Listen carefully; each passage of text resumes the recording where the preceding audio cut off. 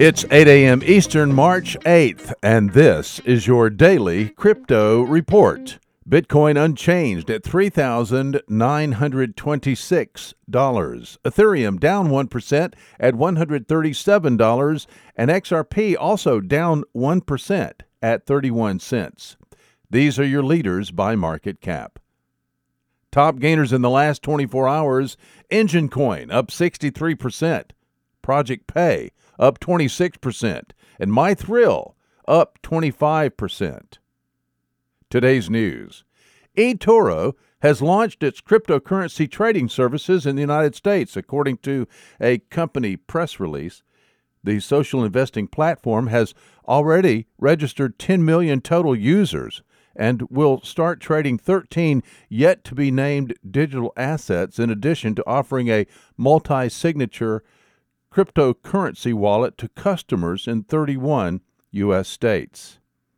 Well, Kraken hired Matt Mason, most recently a studio head at Sony Pictures, as the crypto exchange's first chief marketing officer.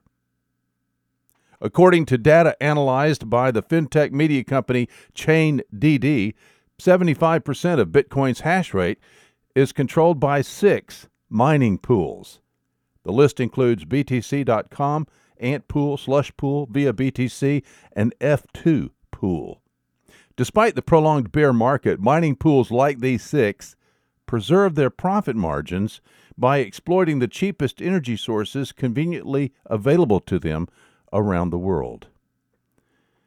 Well, Denver, Colorado announced yesterday it will allow overseas voters and active-duty military personnel and their eligible dependents to vote using a blockchain-based smartphone app in Denver's May municipal elections. Denver is partnering with Votes, spelled V-O-A-T-Z, and Tusk Philanthropies to get the pilot voting project done.